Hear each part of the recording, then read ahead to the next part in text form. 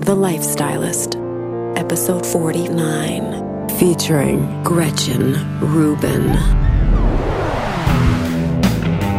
I'm Luke Story, a former celebrity fashion stylist and founder of School of Style. For the past 20 years, I've been relentlessly dedicated to my deepest passion, designing the ultimate lifestyle based on the most powerful principles of health and spirituality. The Lifestylist Podcast is a show dedicated to sharing my discoveries and the experts behind them with you. This little number right here goes out to the beautiful people, and that would be you, my friend. I'm Luke Story, and I am here to deliver another episode of the Lifestylist Podcast unto you, right to the dome, right to the eardrums, right to your head, right upside the head with some good, valuable content per usual. And today's guest is none other than esteemed author Gretchen Rubin. Now, Gretchen is a super cool person. I really relate to her a lot because she spent years studying human nature and what makes us tick. And that's one of my favorite subjects. I love self-discovery and I love discovering the nature of other people so that we can all work together more harmoniously and have a better life. I mean, it's pretty simple, isn't it? So what she likes to talk about in her area of expertise is really habits and how they relate to happiness. So we know that self-knowledge and self-inquiry is so important. Understanding others is so important. But what really makes us tick is the type of personality we are and how that dictates the habits that we have, whether they be positive or negative. My life has been full of a lot of very negative habits, and for the past 20 years or so, I've been reversing as many of those as humanly possible and adding as many positive ones as I can. So in this episode, you're going to learn a lot about yourself, and that's going to help you relate to others in a more meaningful and powerful way in your life. So we talk about the following topics: the value of her personality test. She has tons of quizzes and things like that on her site, and also other tests like Myers-Briggs and Strength Finders, some of the ones that I've gone through and really gained a lot from. And you're also going to learn if you're an opener or a closer. Are you a starter or a finisher, and what that means, and if you can change that or not. Are you an abstainer or a moderator? Spoiler alert, I am a abstainer. Moderation is not something I have ever understood. What are the 4 human tendencies and which one best describes you? You can be an upholder, questioner, obliger, or rebel. You're going to find out what best suits you in a moment. And are you motivated by outer expectations or inner expectations that you have upon yourself? Knowing that can really do a lot to determine your success in life. And then what about night people versus morning people? You know, you freak morning people. I don't know how you do it. I don't get it. We're going to talk about not only the differences, but if you can actually change the type you are, and if not, which, by the way, I think I'm just going to spoil this right now too. We think you probably can't really do a lot to change that, but how can you get along with people who aren't like you? Not just in terms of being a night or morning person, but just having all of these different personality traits. And then we talk about the difference between habits and addiction. Is there really a difference? You're going to find out. Listen, I want to thank you so much for joining me on another journey here with another great guest. And if you're enjoying the content and you enjoy this interview, if you're your first time here, welcome. I love to make one simple request from you. I know I run tons of promos and I'm always asking you guys to do this and to do that to help give back to the show and support the show. But here, in this moment, I'm going to make a very specific and very simple request that would mean so much to me and do so much to help me and to help the show. That is, and I'm sure if you listen to podcasts, you hear this all the time and it just goes in one ear and out the other, but this is so important to me as a podcaster. If you could pretty please go into iTunes and leave a review and a rating for this show. Here's the inside scoop on podcasts, okay? In order to have a popular podcast and to be successful, you have to rank high in iTunes. It's all about your ranking in iTunes. And how you get up in the ranking, well, there's a number of different factors, but one of the main ones that gets your show higher in the ranks, which gets you more eyes, is by more ratings and reviews. So if you're a listener and you love this podcast and you love me and you want to do something positive for the world and for yourself and for this show and help keep this thing growing and improving all of the time, please give me some feedback or a review on iTunes. If you don't know how to do that, I've got an easy fix for you. All you have to do is go to this URL and it tells you exactly how to do it, okay? Ready? Go to lukestory.com/how-to iTunes review. So many people are confused by this and they're like, sure, Luke, I'd love to leave a review, but how the hell do you do that? It's so difficult to get into iTunes and make that happen. So go to this URL. I'm also going to put this in the show notes. I'll blast this out wherever I can because the reviews really help, like I said. So go to lukestory.com/how-to iTunes review and show a brother some love. All right. Enjoy this episode and thank you so much for joining me once again. One of my favorite ways to optimize my own personal performance and do things like running a podcast is to use technology to mimic the power of nature. And the human charger is one of the best ways to do that. The human charger is like having sun in your pocket. It's a small device that's got these earbuds you put in your ears, and it shoots a very specific frequency of white light into your brain. When that light hits your brain, it tells your brain that you're getting noon sun. And when that happens, your brain starts to produce chemicals like serotonin, dopamine, and noradrenaline. Those are the things that give you a good mood, energy levels, mental alertness, etc. This device also works excellent for jet lag because essentially it tricks your brain into thinking you haven't changed time zones, which is really what happens for jet lag. And that's been a huge problem for me. So bright light therapy like this has been used since the 1980s, and it's been mostly administered through the eyes. Well, now you can do it through your ears, and it only takes 12 minutes a day. So it's a really cool piece of biohacking technology. I use it all the time. Otherwise, I wouldn't be talking about it. If you want to check it out, you can go back to episode 28, where I talk all about jet lag and this device specifically, or just go to humancharger.com/Luke and you can read all about it. Now, don't play yourself though. Once you get over there, you want to use the code STORY20 to save 20% off your order. So go to humancharger.com/Luke and use the code STORY20. A huge part of my health strategy is taking medicinal herbs and medicinal mushrooms, and one of my favorite ways to take them is by making herbal elixirs. That's really tasty, hot and cold drinks. It's much cooler to take them that way than taking a bunch of pills. Like, who can remember to do that? Well, I want to let you know about my friends from Four Sigmatic. These guys make the most potent, high quality, and delicious herbal blends that are really easy to take. You can make a cold or hot herbal elixir drink. Like, what I like to do is either add them to my bulletproof coffee, or if I don't want to have caffeine, I'll just make myself a Four Sigmatic herbal elixir with something like cordyceps, lion's mane, chaga mushrooms, reishi mushrooms, ashwagandha, all the good stuff, all the stuff that you can really feel working is available at Four Sigmatic. So what I'd like you to do is go to foursigmatic.com and check it out. They have an amazing suite of products. And like anything that I promote, this is stuff that I use every day myself. I love this stuff. I'm super addicted to it, which is why I want to tell you about it. So go to foursigmatic.com. But even better, when you're there, enter the code TheLifestylist at checkout and save 15% off your order, which is pretty sweet. So enter The Lifestylist and save 15% at foursigmatic.com.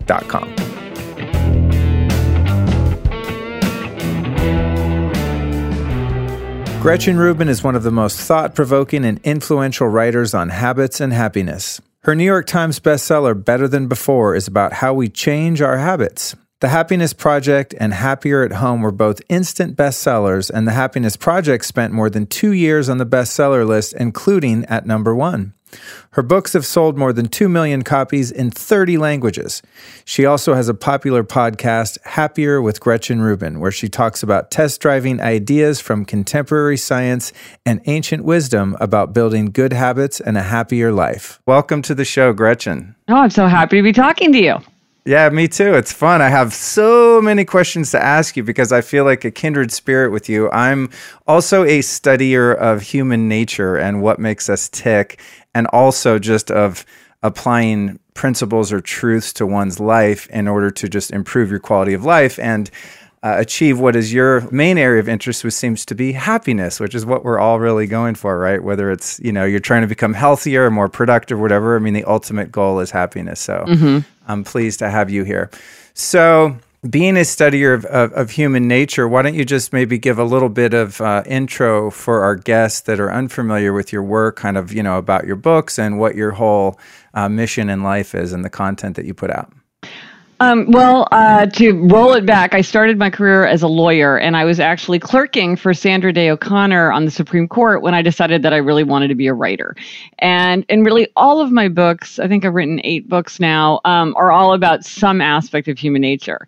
And the book that I'm most well known for probably is a book called The Happiness Project, which was an account of the year I spent test driving the wisdom of the ages, the current scientific research, and the lessons from popular culture about how to be happier. I decided I would spend a year trying everything that I heard about to see if it would actually work. So I did that. And then that was sort of an overview of happiness. And so I wanted to go deeper then into happiness. So I wrote a book called Happier at Home, which really focuses on home. It turns out that there aren't that many universals when it comes to human nature, not as many as you might think. And so, but the idea of home is practically universal. And for most of us, it's hard to be happy if we're not happy at home. So I looked deeply into issues related to home. And then my most recent book is a book called Better Than Before, and it's about habits. Because what I found when I was talking to people about happiness was that a lot of times people's problem with happiness wasn't that they didn't know what would make them happier, but that they were having trouble following through with it. So they would think like, well, I'd be happier if I weren't exhausted all the time, or I'd be happier if I exercised regularly, or I'd be happier if I didn't spend so much time on my phone. So, and really these are problems related to habits. And so in Better Than Before, I identified the 21 strategies that we can use to make or break our habits. And as part of that, I stumbled across this personality framework, this kind of gigantic, deep, universal personality framework that divides all of humanity into 4 categories. And that's going to be my next book, which is called The 4 Tendencies, which is about this personality framework that I developed to kind of explain patterns I saw in why people did or didn't do certain things. Perfect. Wow. Very succinct. Thank you for the answer. It's a summary of like a huge body of work. When people go to your site, which of course, hopefully they will, there is a lot of information. There's a couple of things I like about your work. You're really into lists and you're really into tests and quizzes. And I don't know if it's because I'm narcissistic or I just want to I'm always looking to evolve. But I love taking the personality test. I don't know if you're familiar with Myers-Briggs or Strength Finders or the DISC test. I've taken all those 5 love languages. Oh, I don't know. 5 Newcastle personality assessor. Yes, I know. Okay. I love a personality quiz. Yes. There's a couple new ones in there, and I've found for the most part, I find that they're very accurate. And so I took your test of the 4 tendencies: the upholder, questioner, obliger, or rebel. And I came out. I always would just think, I'm a rebel. I never do what anyone says. And, I've been kind of like a jerk in my younger years. And the rebel thing hasn't paid off. But based on your test, I got questioner. And it's interesting because when I was taking the test, and for anyone listening, I give them the URL for people that want to do it, by the way. Yeah, if you want to take the quiz, it's at happiercast.com/quiz. Okay, perfect. So what's interesting is, in Myers-Briggs, I'm total creative, free spirit, visionary type person. I can't be nailed down. I'm super spontaneous. I can't stand schedules. I can't stand any kind of commitments.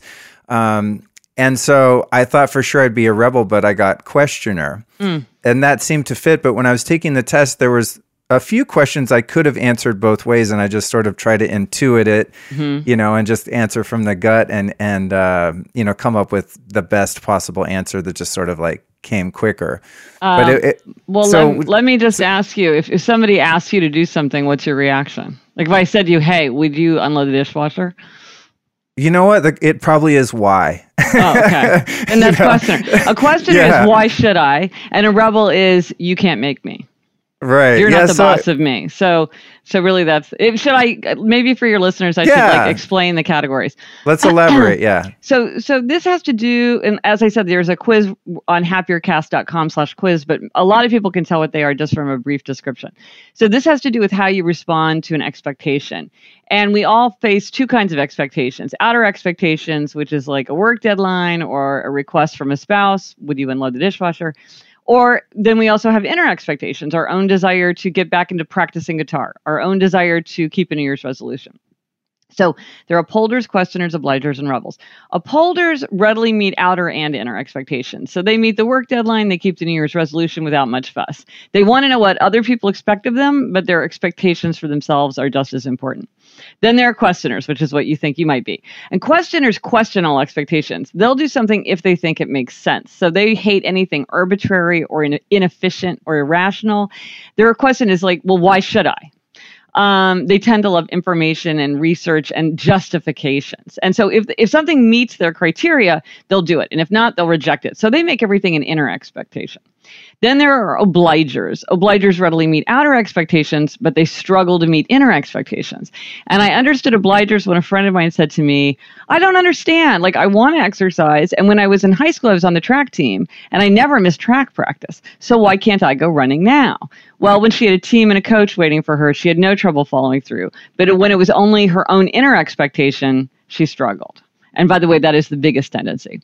And then finally, there are rebels. And rebels resist all expectations, outer and inner alike. They want to do what they want to do, when they want to do it in their own way. And if you ask or tell them to do something, they're very likely to resist. They don't even want to tell themselves what to do. So like typically, they wouldn't do something like make a New Year's resolution or sign up for a yoga class at 10 a.m. on Saturday because they're like, I don't know what I'm going to want to do on Saturday. Why would I bind myself like that? And that's the smallest tendency. So it's interesting because questioners and rebels both resist outer expectations. And so maybe you're in that you might be a questioner who's a lot like a rebel in that you really resist outer expectations. Some questioners are easier to convince than others. You might be a questioner who's almost to the rebel extreme. But the fundamental thing is like, if I ask you to do something, what's your reaction? And it sounds like your reaction is, why should I? Well, actually, no, it just has to make sense. It's like, for example, I've become nearsighted probably from doing too many Skype interviews and doing too much up close work. So I finally caved and like accepted that I'm mortal and made of flesh and bones and went to a doctor. And I went to like this behavioral eye doctor where they can kind of fix your eyes supposedly because it's not a disease. It's just, anyway. It's something that might be treatable. So they gave me this whole protocol and I'm supposed to go in once a week and do it. When I went in for the first training session, I'm like, cool, I'm totally open-minded. I'm willing to comply. I'll do whatever they say. I'll really put effort in. I'll be focused. I'll be present and attentive. I'm in. I want to get well. And then I started asking the doctor, well, what does this mean? Like, why am I doing this? She's like, I don't know. I'm like, is it going to cure me? She's like, well, I mean, it helps people. I'm like, nope, I can't. And I got all the paperwork. I came home and yesterday, and this will go into habits too. Yesterday, I set everything up. They gave me all these little, weird eye patches and stuff I'm supposed to work with. And I set it up and I was like, nope, not doing it because they didn't give me a good enough reason. Like the outcome isn't guaranteed enough for me to put in the effort. No, 100%. That sounds very questioner. In fact, back to the question of how do you form habits is whenever questioners have trouble following a habit, like they're not able to stick to an exercise regimen or they're not able to eat in whatever, like in a certain way or take medication.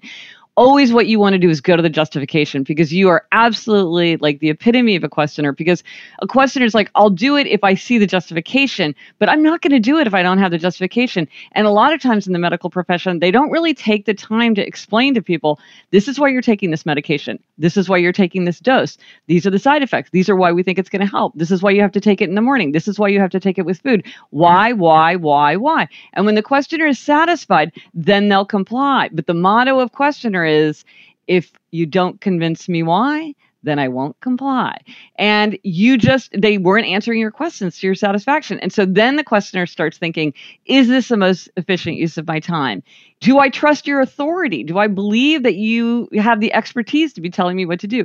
These are central. And so whenever you're with somebody who's not doing what you want them to do, if you can find out what their tendency is, it will tell you how to address their personality in a way that's going to get them to follow through. Because a lot of times when we're having trouble getting people to do what we want, which is basically like what is adulthood, but like trying to get other people to do what you want, we try to get them to do things according to our own tendency. We don't understand that might not work with somebody else. We need to give them whatever will satisfy their tendency. And so if I were your doctor, I would, when you're saying, tell me why, I would say, okay, here's a patient who really wants to understand the logic. the reasons, the research, the justification. And I need to give that information. Maybe I don't have time to give it to you by mouth. I mean, verbally, I'm going to give you a pamphlet or research or studies or something. But you can't just be like, oh, take my word for it. I'm the doctor. The question's like, I don't care. Yeah. It's totally unconvincing. I'm the doctor. I'm the teacher. I say so. I'm your boss. I mean, these are just not convincing. They're questioners. Yeah. So they're often seen as uncooperative or insubordinate or not team players because they're the ones that are like, well, why should we do it this way? Yeah, that totally makes sense. Have you found a difference, or I guess a tendency between male and female humans that lean one way or the other? Because I feel like a lot of men that I know are more logical, and if I'm trying to get them to go along with something and sign on, they tend to be more questioner. They're like, well, why are we doing this? It has to make sense logically. And even when I used to be a fashion stylist, when I would dress men, I couldn't convince them by saying, oh, your body looks great in that, or you look so hot or handsome. I had to say like, well, it works because your frame is this, and this creates this certain type of silhouette. And I would have to like give them a logical answer. But you're nodding like, nope, no. No. For both men and women, obliger is the largest tendency, then questioner. And those are the biggest tendency by far. Almost everybody that you deal with is either an obliger or a questioner. Then the extreme tendencies are rebel and upholder. And those are very small tendencies. Rebel is very, very small. It's a conspicuous tendency, but it's a very few number of people who are rebels. But upholder, which is my tendency, is only slightly larger. Very few people are upholders. And believe me, the world became much clearer to me when I understood that most people are not like me. Because if you get a bunch of upholders together, we're always like, what is the problem with everybody else? Like, what's their deal? Like, get with it, people. But most people are not upholders. They're not like us. So if you're trying to be persuasive of anybody or trying to understand them, good bet that they're questioners or obligers. I think my business partner is an upholder. So there's something, I'm like picturing a lot of interactions and I go, oh yeah, okay. And something else you talk about is inner expectations versus outer expectations. And when it comes to keeping commitments and building and habits and things like that, I find that I'm much quicker to break a promise to myself or, when it comes to like a habit or something like that or a commitment than I am to other people. In other words, like if I promise you I'm going to do something, I'm absolutely loyally and in a dedicated way, I'm going to make that happen. I mean, I feel pretty good about my integrity with that. But yesterday, for example, like I said, I came home, I'm like, all right, tomorrow morning I'm going to wake up and do my eye test. Now, I didn't tell my doctor that I was going to do it. They're not going to hold me accountable. So I decided I don't see a good reason to do this, so I'm not going to spend 20 minutes doing this. So what's the difference between the inner and outer expectations? Well, there's inner and outer expectations, but what you're pointing to is that you felt like you didn't have justification. So I would say it's not that you failed to meet the inner expectation. It's that the outer expectation, these are the exercises that the doctor is telling me to do, didn't meet your inner criteria. It wasn't like it was now inner, because this was something like, are you going to follow the doctor's orders? No. I'm not going to follow the doctor's orders because I don't believe that they're justified. And an inner expectation would be like, I'm going to learn how to play the cello. I'm going to just teach myself in my free time how to play the cello. I'm going to practice the cello on my own. No one's checking on me. No one cares. No one's watching over my shoulder. That's an inner expectation. But like the meeting the doctor's orders, and you didn't turn it into an inner expectation. If you had turned it into an inner expectation, then if you are a questioner, then you would have been able to follow it. But it failed that test for you. And in terms of just how we're habituated as humans, how flexible do you think we are? Like when it comes to say something like a morning person versus a night person, can you change that? By, what I mean? Like, actually, there's a lot of research around this, and there really are morning people and night people. And as a morning person, I used to think that everybody could be a morning person if they would just go to bed on time and wake up early, but it's not. It's largely genetically determined, and it's also a function of age. And that's one of the things that I argue in Better Than Before. A lot of times we're sort of handed these one-size-fits-all solutions. Like, if something's important to you, you should get up and do it first thing in the morning. No, not if you're a night person, because night people, and this is a real class of people, night people are at their most productive, their most creative, their most energetic much later in the day. For them to do something first thing in the day is probably one of the worst times for them to do it. So they don't want to like get up and work on their novel or have an important staff meeting or try to go for a run first thing in the morning, because they can probably barely get to work or school on time because they're night people.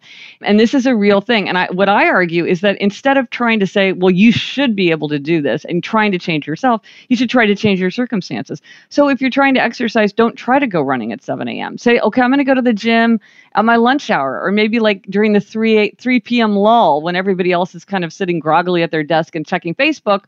That's when I'm going to go to the gym. Or I'm going to run on the treadmill when I get home at 7 p.m. Whatever works for you. And so I think it's easier to say, well, what kind of person am I and how can I change my circumstances to suit me, rather than feeling like, well, we constantly have to be changing ourselves to fit someone else's idea of what good habits should look like. Because, it's very easy to assume that because something works for you, it should work for everybody. And I fall into this trap. In the Happiness Project, I write and Happier Time, I write a ton about getting rid of things, simplifying things, clearing things off. Now, and one of the things I realize now is I'm a simplicity lover. And so I really thrive on simplicity and, bare surfaces and clean shelves and that kind of thing. But some people are abundance lovers, and they really thrive when there's a lot of choice and profusion and buzz and collections and a lot going on. And it's not that I'm right and they're wrong, or that they're right and I'm wrong, or that one way is the best way to be creative or productive or whatever. It's just that some people do better in some environments and some people do better in another. But you get into a problem if you have a boss who's someone like me who walks around saying things like, a cluttered desk means a cluttered mind, and trying to get everybody to clear up their desks. It's like, well, maybe that works for you, boss, but it might not work for everybody who works for you. And so we really have to respect what's true about us if we want to get the best out of ourselves. I think that's where, these types of surveys and tests and just learning about oneself and having some self-awareness really come in handy. Yes. And not only knowing about yourself, but like in our business, we make everyone take strengths finders. And I mean, I'm kind of embarrassed to say this, but I've also politely requested people I've dated to take that test. Because it's like, I want to get along. You know what I'm saying? Yeah. I'm a peacenik, dude. I just don't like conflict, So I think that it's so crucial to know about yourself, but also in knowing about yourself is to learn the other types too. Yes. Don't be so sort of self-absorbed that, I just want to know about me. It's like, hey, what is my wife or husband like? What are my kids like? Like, what's my granny like? What type are they? And that's been so useful to just be able to love other people unconditionally and accept them, and an opportunity to practice patience, right? Because you find out, I'm married to an upholder. What does that mean? And then when they act a way that's different than the way you act, you can actually be more compassionate and flexible with them, right? Well, 100%. And a great example of this is look at upholders and rebels and the value of spontaneity. For upholders, frankly, there is very little value in spontaneity. They don't care about spontaneity. They don't want spontaneity. It's not something that's valued to upholders. For rebels, spontaneity is one of their highest values. And so if you've got two people, it's like they can stare at each other befuddled, like, what's going on here? And then once you're like, oh, you really value spontaneity and I don't value spontaneity, then that's going to, that just makes things clear. It's just easier to talk about it then. It's like, okay, fine, whatever. But you're exactly right. It's like by understanding yourself and understanding how other people might be like you or different from you, then you can manage differences more easily because you're not just constantly trying to impose your own perspective or assume that other people have the same perspective on the world as you. I mean, for me, learning about the four tendencies has dramatically increased my forbearance for other people because I used to just not understand why other people behave the way they did. And now I much more see the roots of that behavior. So it makes sense. And then I can adjust accordingly so that so we can get done what we want to get done. Is your husband a morning or a night person? He's more of a night person than I am. He's not a hardcore night person. And again, when you know that, it's better because we have a dog and I get up at 6, which is fine with me. And I take my dog out first thing in the morning, which my husband would not enjoy doing. But he takes him out the last walk of the evening, which I don't enjoy doing because that's when my energy crashes before my husband does. He's sort of an hour and a half later than I am. So that works out for us because it's sort of we both can take over a responsibility in a way that makes life easier for the other one. Have you ever found it challenging to be able to, have your lives intersect, just in terms of how many hours are in a day so that you get quality, intimate time together? If you're wanting to go to sleep and wake up at different times? No, we haven't found that to be a challenge. You figured it out? Yeah. I just, I'm asking. I remember dating someone who was like an extreme morning person, like 9, 10 at night. She's like winding down. I'm like, winding down? I'm just like hitting my flow state at 11 p.m., Yeah. And I got in the habit. And this is when I tried to become a morning person because she would want to get up every day at 6 and go work out at 7. I was like, oh, this is awesome. Finally someone to hold me accountable. And if I promise I'm going to go with her, I'll go with her. I don't care how much sleep I got. I'm not going to bail out, especially because my ego won't let me look like a wuss, you know what I mean? And be like, oh, I'm too tired. I'm going to like be outdone by my girlfriend, just male programming at its best. But I did it while we were together. And then the moment we weren't together, I was like, yep, done with that, Yeah. It's very hard to go against your grain over the long term. Yeah. What's weird too is I noticed is even like if I wake up at 6 in the morning and do go work out or do whatever, I'm still not ready to face the day and like interact with people until 11 or 12. So it doesn't even, I could get up at 4 in the morning, 9 in the morning, 10 in the morning. I'm going to have like a basic start my day program. So it's interesting. Well, and also with night people, they like can't go to bed earlier. Like their body clocks aren't shutting down. So it's not like, well, if they went to bed at 10, they could go to sleep. They might not be able to go to sleep. Like their whole chronotype is just adjusted later. And it's interesting about night people. Research suggests that morning people are happier than night people. And the hypothesis is that this is because the world is set up for morning people. School and work and sort of everything gets going earlier. And that's sort of valued. Like your girlfriend, like, I'm going to get up and get everything done early. We sort of hold that up as a value. And so night people are more often going against their grain. Whereas everything is sort of easier for morning people because it's sort of naturally set up that way. And so if you're a night person, I really think it's like I've talked about this a lot in my books and my podcast and my blog and everything.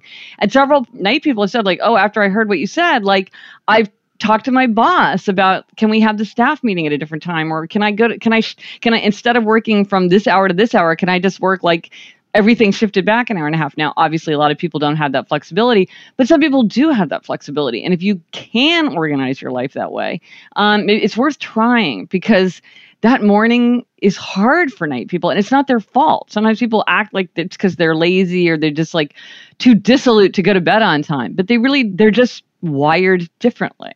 Yeah, thank you, girl. You just spoke of the trouble of my life. Yeah. It's like my whole life I've been going, what the fuck is wrong with humanity? Why is everyone so hyper in the morning? Like, I need time. But, it's crazy, though, because of just, I don't know, health practices and stuff. My circadian rhythm is pretty on point. So no matter what time I go to bed, I'll still wake up at 7:30 wide awake, which sucks. So it's like nature made me a night person, but the planets don't want me to be. Anyway.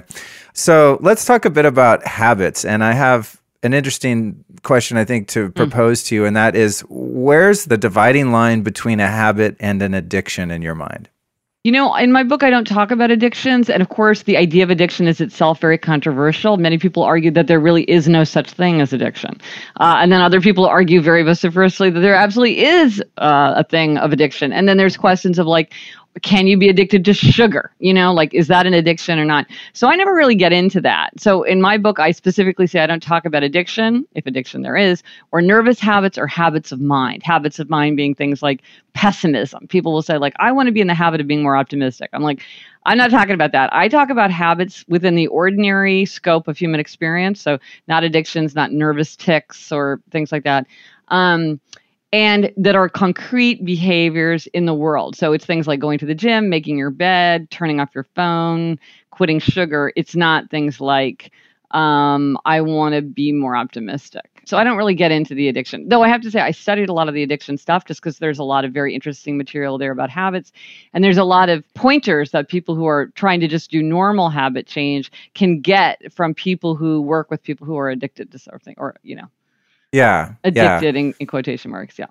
Okay, cool. That's interesting. So I'm thinking about, my subjective experience because I'm always like trying to quit something or start something, like whether it's a negative habit or just something that I want to begin. And it's like my definition of it would be, I want to get your opinion on this, is like an addiction is something negative that has negative impacts on my life or consequences on my life or the lives of people that I love that I really wholeheartedly want to stop and seem to have no power to stop, right?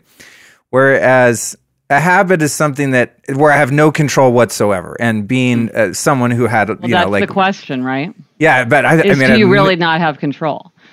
Like yeah. if somebody were standing there saying, I'm going to give you $1 million if you stay off Candy Crush. Could you stay off Candy Crush? Right. If you could stay off Candy Crush for $1 million, then you're in control of that behavior, right? Well, that's so what does it mean not to be in control of something? Well, that's me being someone who is extremely addicted to about every hard drug you could ever mention for the first half of my life from a very early age. I absolutely, until it got to the point where it's like the consequences were so grave that they so obviously and by far outweighed the benefits to my behavior, then something sort of snapped. It's like this spiritual surrender sort of phenomenon that takes place, and it's not something linear, something quantifiable. It's like a God thing happens, and just poof, all of a sudden it's gone. Like I've been sober for it'll be 20 years next month, and I was horribly, horribly, just major substance abuse problems my whole early life, and with each of those things, it's like it just got to this breaking point, and something inside me sort of cracked, and it's like, I don't even think I quit it. Whereas like a habit is something I quit. I'm like, all right, I'm deleting Tinder off my phone. I'm sick of this shit. It's robbing my attention. It's robbing me of focus. So I'm quitting it, and I can just do it, and it's no problem. I might pick it back up, and then I quit it again. Whereas like those big things that I was labeled as quantifiable true addictions or something that's like they're either on or off. There's no moderating it at all. Well, whereas like I know you talk about like, moderating versus just abstaining, right? So anyway, those are just kind of my thoughts on it, because there's a lot of things. Like I quit smoking cigarettes. I've quit, I'll just say it. I was addicted to heroin. I was addicted to crack, alcohol. I quit things like that. Like cigarettes are one of the hardest, but right now I'm trying to quit looking at like various political feeds on Twitter, and I can't stop. And it's like ruining my life, through this election and stuff like that. And so it's like, well, if I can quit smoking cigarettes after smoking for 20 years, why can't I just delete Twitter off my phone? It's like I can't, because I find that I can control it sometimes, so I never hit a bottom. Like it never gets to the point where I'm like, oh my God, I'm going to lose my job, and my wife left me, and the kids are being taken away. It's like no one knows except me how much Twitter is like ruining my morning meditation time or whatever. So how about this? Why don't you take Twitter off your phone and only use it on your desktop? That's so scary. No, because most people, like a lot of people do that with Facebook. Because if they're checking it too much, it's like if they don't want to cut it off altogether, it's like if it's not on your phone, most people use social media things mostly on their phone. I don't know if that's true for you. But if you take it off your phone, you can still access it sometimes. So you're not saying I'm not gonna ever have it because I want to have it some. But not having it on your phone means that like you have to be in a specific place and like open it up. And for some people, that is a way to control it, because it's always better to control it from your environment than trying to use your own willpower, your own self-control. That's very hard. If it's not on your phone, you can't look at it. So then that takes no self-control. You know what I mean? So it's like, get it off your phone. You could unfollow certain people. You could still be on Twitter and unfollow certain people. So like, that's also something that you could do. Or you could have something like, I'm only going to look at Twitter when I'm doing squats or when I'm on the treadmill. So then it's like, okay, well, I can look at Twitter all I want, but I'm going to be doing squats. For how long do I want to be doing squats? But if I'm doing squats for 45 minutes, that's going to be good for me in other ways. Or if I'm on the treadmill, I'll do it on the treadmill. And like, okay, if you want to be on the treadmill for 2 hours, that's not so bad. You know what I mean? So you could pair it with something. That's the strategy of pairing. You could pair it with something, or you could make a deal. Like you're married, right? Did you say? No, I'm not. I'm single. You were using a hypothetical. Your spouse currently single, hypothetically speaking. Well, yes. You could pair up with somebody else in your life that you see, and you're like, well, I can only look at Twitter while you look at Twitter. And so, you have to wait for that other person to be doing it, and I've heard of people doing things like having somebody change their password so that they know they can come back to it at a certain point because they still have their account. It's all there, but they can't access it for a while because they don't have their password. And then at some certain time, then their friend, their confederate, will reveal their password to them so that they can get back on. So there's a lot of ways to manage it if you decide that you want to. A lot of times with things that we feel out of control of, we don't really want to control them. So in Better Than Before, I talk about the 10 strategies of loopholes. And these are the loopholes that we all use. And there's like a loophole for every occasion. There's like such great loopholes. And this is my favorite chapter of the book because they're so funny. And one of the loopholes is lack of control. So you go into the Christmas party and you're like, well, of course I had 3 cups of eggnog and 5 cookies because who could help it? Like, it's all right there. Who could resist? Or, I'm walking by my favorite bar and a friend of mine is in there and I'm like, hey, let me just go in and say hi to my friend. And, I'm in my favorite bar hanging out with my friends. How could I not have a drink? It's saying like I have lack of control. And so usually we have more control than we think in situations if we really want to figure out how to cabin something. Because you're exactly right. The question is always like, how is this making me happier? Because sometimes something's fine, or maybe it's fun. And then sometimes it tips over into being something, like you're saying, where it's really not making you happier. And it's not making you happier. And yet, for some reason, it's hard to limit it in a way without using just gigantic amounts of self-control and willpower, which is exhausting and, kind of doomed to failure. Yeah, willpower will wear you out. Oh, yes. That's why you want to use habits, because habits mean you don't have to use willpower, no self-control, no decision-making. That's why habits are our friend, because they just automate stuff. So let's go into a little bit of the abstainer or moderator. As you may have guessed, and I would definitely be someone who has a much easier time just abstaining from something and just not making it an option. Yeah, like you and me both. I've heard you talk about eating a no carb diet, and I'm very low carb. If I just don't buy that stuff, then I don't tend to eat it. I mean, it's kind of that simple, because I know if it's there, that's right when I come home, that's the first thing I'm gonna do is like, where's the carbs? Where's the sugar? Right. So I just don't keep it in the house. Right. With my phone, I recently started doing something, because when I wake up, I meditate, I do this whole kind of grounding thing before I interface with the world, and the world's a better place for it, trust me. But what I recently started doing was putting my phone in my microwave, just because I can't moderate it. If I have it with me and I use the timer from my meditation, instead of reading my new Marianne Williamson, a beautiful spiritual book, I'm going to go on Twitter.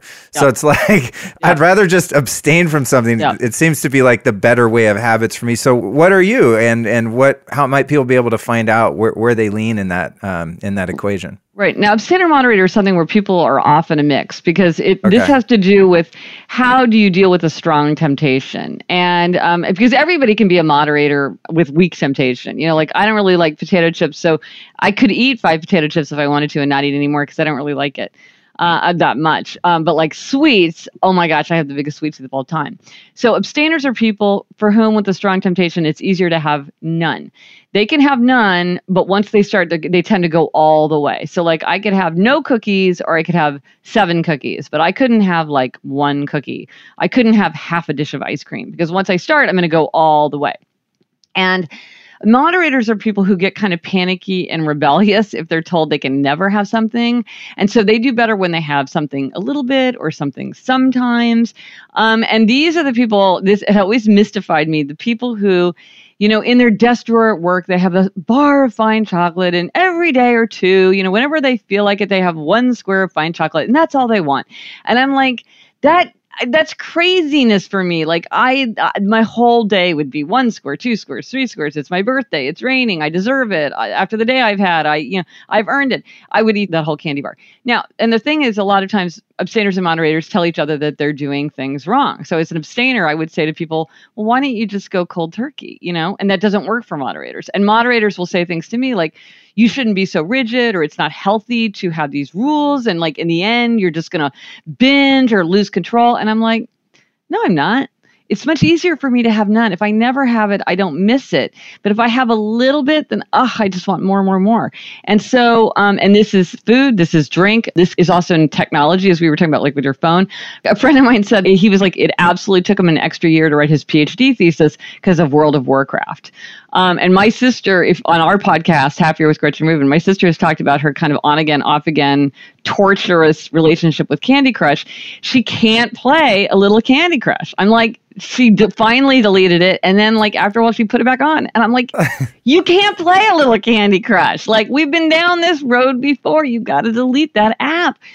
because she can't play a little bit. And but then other people could play a little bit. I don't like games, so I don't want to play Candy Crush. And so everybody's got their own temptations and their own kind of abstainer moderator personalities.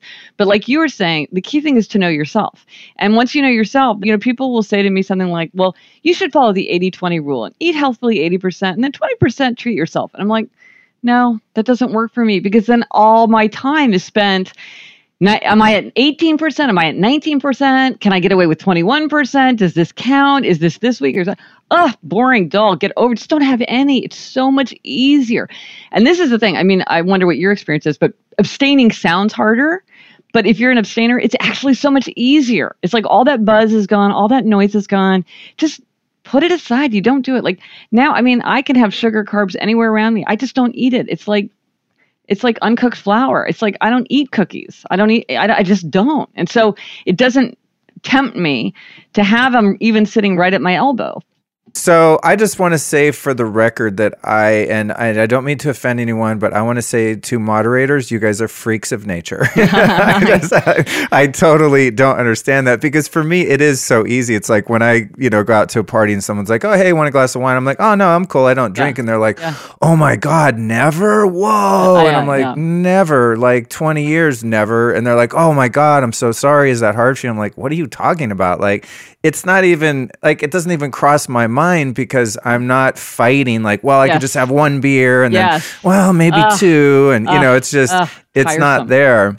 But I'll tell you something, a lot of nutritionists are moderators, because they have this sort of like healthy relationship with food. Moderation is held up as kind of the ideal in our culture.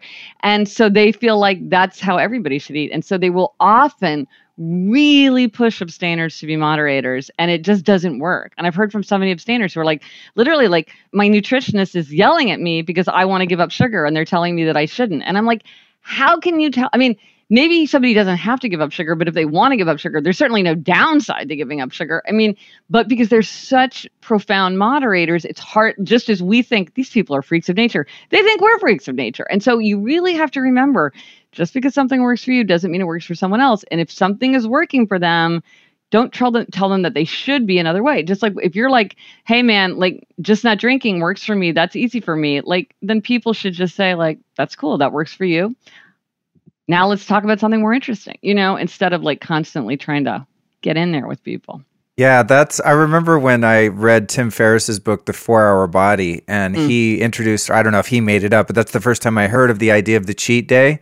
So it's like you're eating low carb or paleo or vegan or whatever your thing is, and then once a week you just go fucking crazy and go to 7-Eleven and buy a bunch of hot dogs and Twinkies. I'm like, no, dude. No. That cheat day for me would turn into a cheat life. It would just be like, okay, it's off. I'm a gluten machine now. And then it just also keeps, I don't know about you, I mean, because I don't eat sugar, but it's like when you never have something, you kind of lose your taste for it. And so you don't even think about it. I think having a cheat day once a week would just keep you kind of on the edge of your seat waiting for the next cheat day. I mean, for an abstainer, that's just not the right way to go about doing things, because it would just be exhausting. Whereas just never having it, it's like, okay, fine. Like, who cares? Like, how big a deal is a brownie? I know people say that to me. They're like, how can you not have a brownie? And I'm like, it's just not that big a deal. It's not that much fun to have. I have way more fun not eating a brownie than I ever had eating a brownie. That's just the truth of it. As an abstainer, it's so much easier and more fun to give it up than to fuss with it, I think. Would you explain decision fatigue? What happened to me, which isn't the end result of like, if you are inherently an abstainer and you try to be a moderator, yes. Isn't that the net result of that? Yes, 100%. So decision fatigue is sort of at the heart of why, I'm so glad you raised it, it's at the heart of why habits can be helpful. So decision fatigue is a natural phenomenon where we just get tired as we make decisions. Every decision that you make takes something out of you, even something like, can I hit the snooze alarm one more time, or do I have to get up? I've hit it twice. Do I have time to hit it a third time? That's going to take something out of you. Every decision that you make is going to take something out of you. And in the end, it wears you down. And that's when you lose your self-command. Your gas tank is dry because you've used all that energy up. And this is, and if you think about it, people get into mischief at night. They don't get into mischief much at 9 a.m. because at 9 a.m. your reserves are high. You've had breakfast, you've slept for the night, you're up and out, and you have a pretty good self-command. But as the day goes on, you're using up that resource. And so one of the reasons that habits are helpful is that you're not making decisions, so you don't call on that reserve, and so you don't get decision fatigue as quickly. So like with the snooze alarm, if you just get up when the alarm goes off every time, if that's your habit and you never think about using the snooze alarm, then that doesn't take anything out of you. Just the way, do you brush your teeth every day? Most people do not think like, well, should I brush my teeth today? Because I've been brushing my teeth so regularly, I think I deserve a day off. Or starting tomorrow, I'm going to start brushing my teeth every day. So I think why bother today? Or, oh, what's one time brushing your teeth? Like, it's not going to make any difference to my tartar levels, one time. I mean, there's a million things you can do, but people don't do it. They just brush their teeth and move on. And the more you can automate, are you going to go to the gym? Yes, you are, because it's 7 a.m. on Monday morning, and you always go to that 8 a.m. spin class. Are you deciding to go? No, you decided that a long time ago. It's just your habit. That's what you do on Monday. Because the need to make decisions does exhaust us. And so anything that we can do to avoid that is going to allow us to avoid the decision fatigue that really is the groundwork for getting up to mischief. Yeah, I think that's so true. I remember when I first started eating essentially a ketogenic diet, and I was working in my company, and we had 5 or 6 people in the office. And it started because I discovered bulletproof coffee. And I think I was like probably not eating a lot of fat in my life. I didn't know that it was good for you yet. And so, I had I'm super health conscious person, always have been, from vegetarian to everything I've tried. But when I started doing that, all of a sudden I would have energy and I wouldn't be hungry because I'm on like this brain octane oil and the grass-fed butter.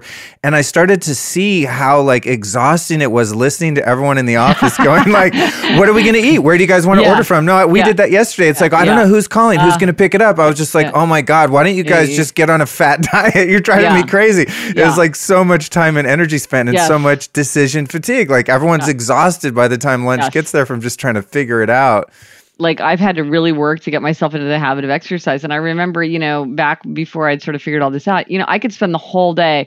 Should I exercise? Yes. Now, later, there's a better time. If I go later, I'll have more energy. Oh, maybe I should do this. I could like feel completely exhausted and never even go to the gym. Like it never even got done. I just wore myself out thinking about it. Whereas if you just go, it's like, okay, fine. It's already over by the time, and yeah, you're exactly right. It's easy to overlook how draining the decisions can be. If you're sort of in the middle of it, you forget that, there's another way. You don't have to belabor these things sometimes. And also the collective consciousness of being in a group of people, whether that be your family or coworkers. It's like if everyone is in that like not having habits built in mode and you are one with habits, there's oftentimes like a conflict between the two. Yes. And that's something that I've noticed too, because I'm someone who I try to become as habituated as possible. Not only like, obviously breaking negative habits, but building in just as much automation into my day as I can. And when other people don't do that, it's like, I'm like always like, when are you guys going to catch up? It's like, come on, this is such a waste of time. You could just automate all this stuff and like you can spend your energy being creative or being of service in the world or doing something meaningful instead of like trying to figure out which pair of shoes to wear in the morning. It's like the Steve Jobs thing of, not deciding on the outfit. Yeah. Well, it's interesting that of the 21 strategies that I talk about, one of the most important strategies, and it really should be its own book, is the strategy of other people, which is how are other people affecting our habits and how are we affecting other people's habits? Because you're exactly right. Like we are constantly sharing information back and forth. And there's all kinds of research. Like let's say you're in a married couple. There's something called health convergence, where like the two members of the couple will tend to kind of converge in health in terms of like how often do they go to the doctor? How much do they drink? Are they smoking? If one person gets diabetes, the other person's much more likely to get diabetes. If one person quits drinking, the other person's more likely to quit drinking. And so there's and you see that in an office.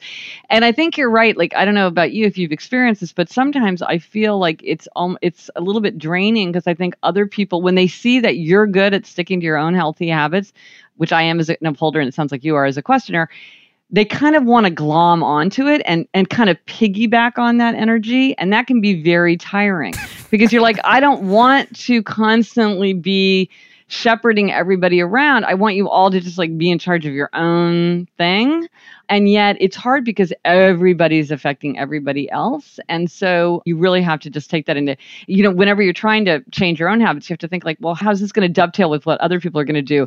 And sometimes people are helpful. Some people are neutral. They don't care what you do. And then sometimes they're actively saboteurs. Yeah, I mean, either because they feel guilty because you're doing something that they think they should do, but they don't want to, or they feel like you're judging them because you're doing something in a different way from the way they're doing it, or they're inconvenienced because like now you're like, oh, I'm sorry, during my lunch hour, you guys can go off and make your plans, but count me out because I'm bringing my own healthy lunch from home. And so then it's like, it's not so easy because you were the one who always drove to the restaurant or whatever, or like, I don't want to have to get up and look at the kids so that you can go to your yoga class or, whatever it is. It's sometimes people they don't want to, cooperate with whatever your habit would be. Or, I don't like the fact that you're not keeping sugar in the house anymore because I like to have ice cream in the freezer and you don't want to have it in the freezer anymore. So then you have to figure out a way like, okay, well, one person wants ice cream, one person doesn't want ice cream.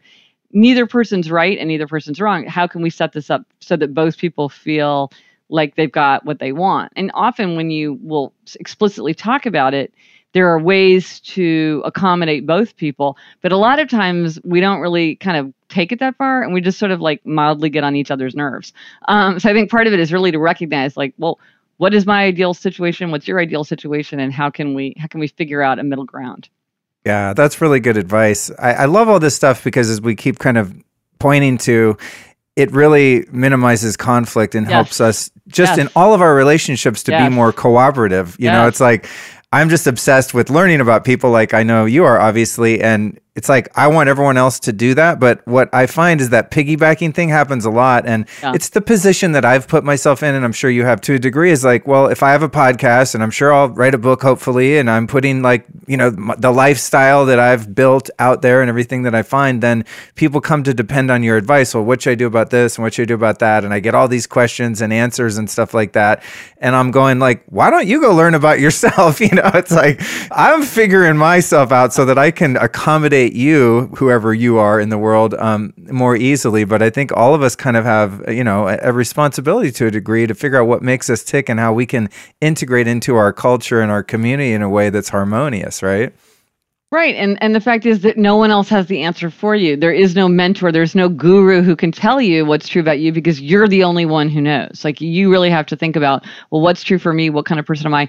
One really helpful question is to say, well, was there a time in the past when I was successful? So like maybe you're not making any progress on your novel right now, or you want to be practicing guitar, but you're not doing it. But you might say to yourself, well, looking back on my life, was there a time when I was practicing guitar? And you might be like, well, in college, I practiced guitar all the time. Well, what was different then? Was it that you had more leisure time? Was it that you had a friend who would also was really into playing, and so that made it more fun? Was it that you had like a beautiful room that you really enjoyed sitting in, and now you're like trying to do it in this like dark corner of your apartment, and that's not inviting? Like, there's a bunch of things, but you're exactly right. It's like each of us has to decide for ourselves because it's so individual. It's your own interests, your own values, your temperament, your history, what you want, what your temptations are, what you're struggling against. We're the only one who knows, really. And so I think like people like you and me, we try to present questions and information to help get people thinking and focusing on different aspects of themselves and their personality. But in the end, like, you can't send somebody an email question and get an answer back. You got to because we're all different. We're all really different. Yeah, I think also something that's crucial about the idea of building habits, because, I've been into just health and wellness and all this stuff for so many years, and meditation and everything that kind of improves your life. It's just, I'm obsessed with achieving, fulfillment and evolving. And people that are sort of just getting into that and they just discovered green juice or a paleo diet or low carb or, some exercise regime or a meditation or whatever, they look at like what I'm doing and they're like, God, but isn't it like such a pain in the ass to like, how do you remember to do all that stuff every day? And I think what's been so important for me to communicate to people is that the positive habits have been built in incrementally, just little by little by little. And I love the example that you gave of brushing your teeth. Like, no one bitches about having that habit. It's just what you do. So if I get up and meditate for 20 minutes, read my spiritual books, take an infrared sauna, go have an ice bath, work out, and then like zero inbox my emails, then start my day. Everyone's like, God, isn't that exhausting? How do you have all those habits? But that might have taken 4 years to develop, you know what I mean? Where those just became an automatic protocol. So do you find that building positive habits into your life is easier when you take them one little step at a time rather than trying to change everything at once and become superhuman? Well, I think that's a distinction too. I think there are people who like to make incremental change and they feel like little by little they make time in their schedule and they build up accomplishments. But then some people get bored like that. They're not interested in incremental change. They want big radical change. They're not going to exercise go for a 20-minute walk today and a 25-minute walk tomorrow. They're going to train for the marathon or they're out. And again, there's no right way or wrong way. Your way works really, really well for you. And another person might be more interested in I'm just going to transform my whole life. And both can work. It's a matter of fit, and it's a matter of figuring out what's right for you. And the problem comes is when somebody's like, well, this is the way you should do it. It's like, there's no should do it. It's whatever works for you. And I'll also say, I think the tendencies come into play because the kind of habits that you're describing, a rebel probably would not set up their life that way. They wouldn't want to, but if they wanted to, it would be tricky for them. They'd have to figure out a way to work with their rebel tendency. And for obligers need outer accountability. If they're going to meet inner expectations, they need outer accountability. So as a questioner, you don't need outer accountability. You have your own inner accountability. But for an obliger, they're going to have an accountability group for everybody checking in about whether they're meditating regularly, or maybe they need to have a writing group where everybody talks about how much writing they've done, or maybe they need to think about their duty to be a role model of exercise for other members of their family or for their neighborhood. I'm going to be a model of good health, and you're going to see me. I'm going to say that I'm going to exercise consistently, and you're going to see me be a good role model of someone who can follow through. Or I'm going to take my dog because my dog is going to pee all over my house if I don't take her for a walk. That's a kind of outer accountability. And so again, it's so individual. There's not okay, and here's the secret. It's that's a secret for some people. It's not. Almost nothing is the secret for everybody. That's so true. Yeah, because I'm thinking about people that have come to me for advice or people that I've worked with in coaching, and I'm like, well, we can just take this slow. It's cool. Don't freak out. Don't be too controlling. Live your life. Have fun. And they're like, no, I'm all in, man. Let's do this. Tell me every single thing to do, and I'll do it tomorrow. I kind of forget about those people because it's been very piecemeal for me, but that's a key distinction. The last thing I wanted to cover very briefly, if we can, was concept you've talked about, and I might not even have the wording exactly right, but openers and closers, our starters and finishers. I think it's a distinction that you've made about people and, through self-observation. I have right now probably 14 books that I'm working on. So you're an opener. I'll never finish any of them. I come up with great ideas creatively. I'm going to do this for the podcast. I'm going to write this book, do this. And then it's if someone else doesn't finish it, most time it's not going to get finished unless I'm held accountable by a business partner or something for a project that's in my bucket. And they're like, dude, this needs to be done by this date or this thing's going to fall apart. Then and only then will I finish.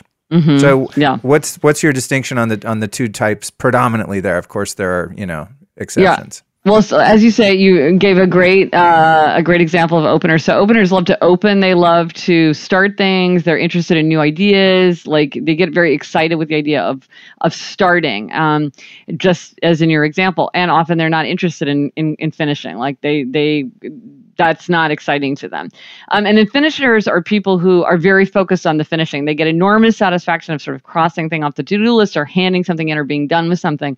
And the thing about finishers is it can be great because they take things through to completion. They sometimes are too conservative about starting something because they're very worried about finishing. So they might not take a risk because they're like, well, I can see I would start this, but I'm not sure I can finish it. I'm not sure I can carry it over the end line, and so I'm not going to do it. So a lot of times it's really helpful to have openers and finishers together because they can kind of they both are focused on different elements of a process. And you definitely knowing that you're an opener, it's definitely something that you want to be aware of your tendency because which category you are drawn to because for you might say to yourself, okay, I really want to get these books out in the world. And so I'm going to set it up so that I'm going to have a client or I'm going to have a contract or I'm going to have somebody who's really going to be calling for this. Or I've heard of somebody who wanted to write an ebook and kept putting it off. And so they did a thing on their podcast where they were like, okay, the first 25 people who call are going to get a free ebook. Well, then these people were waiting for the ebook. He had to do it because he had to keep his promise. He'd promised the ebook. So he did that specifically to force himself to complete it. And then finishers need to remember, like, you can't finish something if you don't start it, and to really push themselves and to remember, maybe sometimes you're not going to finish, or maybe something's not going to work out. Or sometimes finishers can often like kind of rush at the end because they're so excited about the prospect of getting something done. They're like, whatever, it's fine. They need to focus on like, okay, I want to keep my product at its best all the way through, even if that means delaying the fun of, hitting send or whatever it is for a couple weeks or so that I can make sure that everything's really the way that I want. So both ways have much to recommend them. And it's also good to know so that you can buttress the weakness of that. Very well said. Thank you. And I'm so grateful that my business partner, Lauren Messiah, is absolutely a finisher. Excellent. So you're a good team. Yeah, really good team. And I think because, building, again, these type of, this self-awareness and awareness with the people that you interact with is like, cool. She knows I'm going to start a bunch of crazy ideas. I'm never going to finish it. It annoys her. And then we work it out. And I know if she says she's going to do something, like I absolutely never have to think about it ever again. Mm-hmm. Once she says I'm doing this or doing that, I'm like, oh, it's finished. Right. And I can picture her, like, I'm sure she'll listen to this. Lauren, you're sitting there like, it's like a drug to her to cross things off her to-do list. It's like, she sounds for like me, an upholder. When I cross things off my to-do list, I'm like, man, I'd rather think of a new idea that I'm not going to finish. I don't care if something's done. It's crazy. So thank you. Interesting. Yeah, it's fun stuff. Well, I want to thank you so much for joining us today. Yeah, and it's so fun. I feel like we can talk all day long. We're interested in so many of the same things. Yeah, really, really good information that you share. I love what you're putting out in the world. So you've taught us tons here today. And my closing question, I'd like to ask you, who are 3 teachers or teachings that you might recommend that have been influential on you that we could check out? Well, my spiritual master is Saint Therese of Lisieux, and Story of a Soul is her spiritual memoir, which is like a book I've read like 15 times. I will say it's not for everyone. It's a pretty specific kind of book, but I love Saint Therese. I have to recommend her. Another is Benjamin Franklin. Benjamin Franklin is the patron saint of everyone who's interested in self-improvement because he had charts, and I mean, who was ever more productive and creative than Benjamin Franklin? So he's a great guy. And then another person that I would say, who would I say is my third? I will throw something a little bit unconventional out there, and I will say Julia Child, because I think Julia Child is a wonderful model of someone who just was so carried away with her love of her subject that she pulled the whole world after her. She was a full grown up. This was not an early passion. She came to her love of French cooking, and she spent so much time learning about it, and she had such intensity and such eagerness to share it with the world that she just enchanted everyone. And so I offer up Julia. And I don't cook at all. I mean, if I make scrambled eggs, that's as far as it goes. But even I love Julia Child because of just her enthusiasm. And it's just a great example of what enthusiasm can do. Excellent. Thank you so much. Very true. And Benjamin Franklin was almost more surprising to me. Now I'm like, I don't really know anything about him. I'm gonna have to check this out. Autobiography. Yeah. Oh my gosh, cool. It's so great. Oh my gosh, and Poor Richard's Almanac. Fantastic. Awesome. Yeah, okay, you will love it. Thank you for the tips. And in closing, where can we find you? What are your new projects? What are you excited about? URLs, all that stuff. Lay it on us.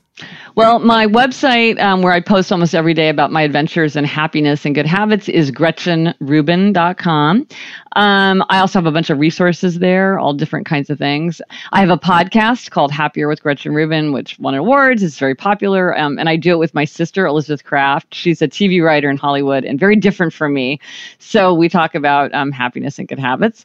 And my book that just came out, that we talked a little bit about the Happiness Project, but mostly about habit change. And that's the book Better Than Before, which is about the 21 strategies of habit change. And the book that I'm working on now that'll be out in September is called The 4 Tendencies, which is really a very deep focus on the upholder, questioner, obliger, rebel framework that we were talking about. And if somebody wants to take that quiz, again, it's happiercast.com/quiz. And I'm on Twitter and Facebook and Instagram and Pinterest and everywhere under my name, Gretchen Rubin. And and I love to engage with readers and listeners about happiness and good habits. So I love to hear from folks. Oh, great. Thank you so much. You are a very prolific creator. like the amount of stuff you have out is crazy. It's staggering. And your podcast is great too. I want to recommend to our listeners to definitely check it out. Yeah, it's super fun. You have a great rapport and a really nice banter with your sister. And It's informative, but it's also fun, so it's great. Oh, good. We have fun. I love that y'all are doing that. It reminds me, I got to have my younger brother Cody as a guest on my show. He's a fitness expert. I'm like, we could probably do something like that regularly too. So thank you so much again for joining us today. Really great to get to know you and your message, and I'll look forward to speaking with you again. Yeah, absolutely. It was so much fun to talk to you.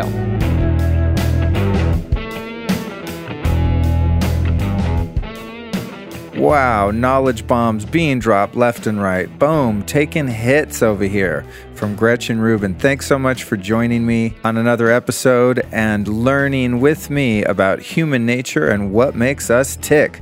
So now we know a little bit more about how to achieve a happy, fulfilling life based on our habits and identifying our personality type. And speaking of habits, I'd love for you to get into a really positive habit right now. Now, this one habit, the secret I'm going to give you, I saved till the end of the show because it's so valuable. I didn't want to give it away to people that only made it like a quarter or halfway through the interview. It's super chronic, all right? You ready for this top secret, number one habit of high performance human beings? Here it goes. It is to leave a goddamn review and ratings in iTunes for the Lifestylist Podcast. If you know how to do it, just hop in there and do it right now. Like, stop this recording, stop this thing on your phone, your computer, whatever. Go into iTunes, find the Lifestylist Podcast, and leave a rating, a review, or a comment, or a question, okay? If you don't know how to do that, just go to lukestory.com/how to iTunes review. Super easy. This means so much to me, and as I said in the beginning, it helps the show more than you could ever possibly understand unless you happen to be a fellow podcaster. And this request, this habit that you only really have to do once, so it's a one-time habit, it will take you approximately 3 to 4 minutes, 5 minutes tops, but it will do so much to benefit me and future listeners of this podcast. Thank you so much for joining me, and thank you so much if you have the opportunity to leave me a review. And if that's too much to ask, you know what, babe, it's all good. Just keep listening and perhaps share this episode or future episodes with a friend. Thanks so much.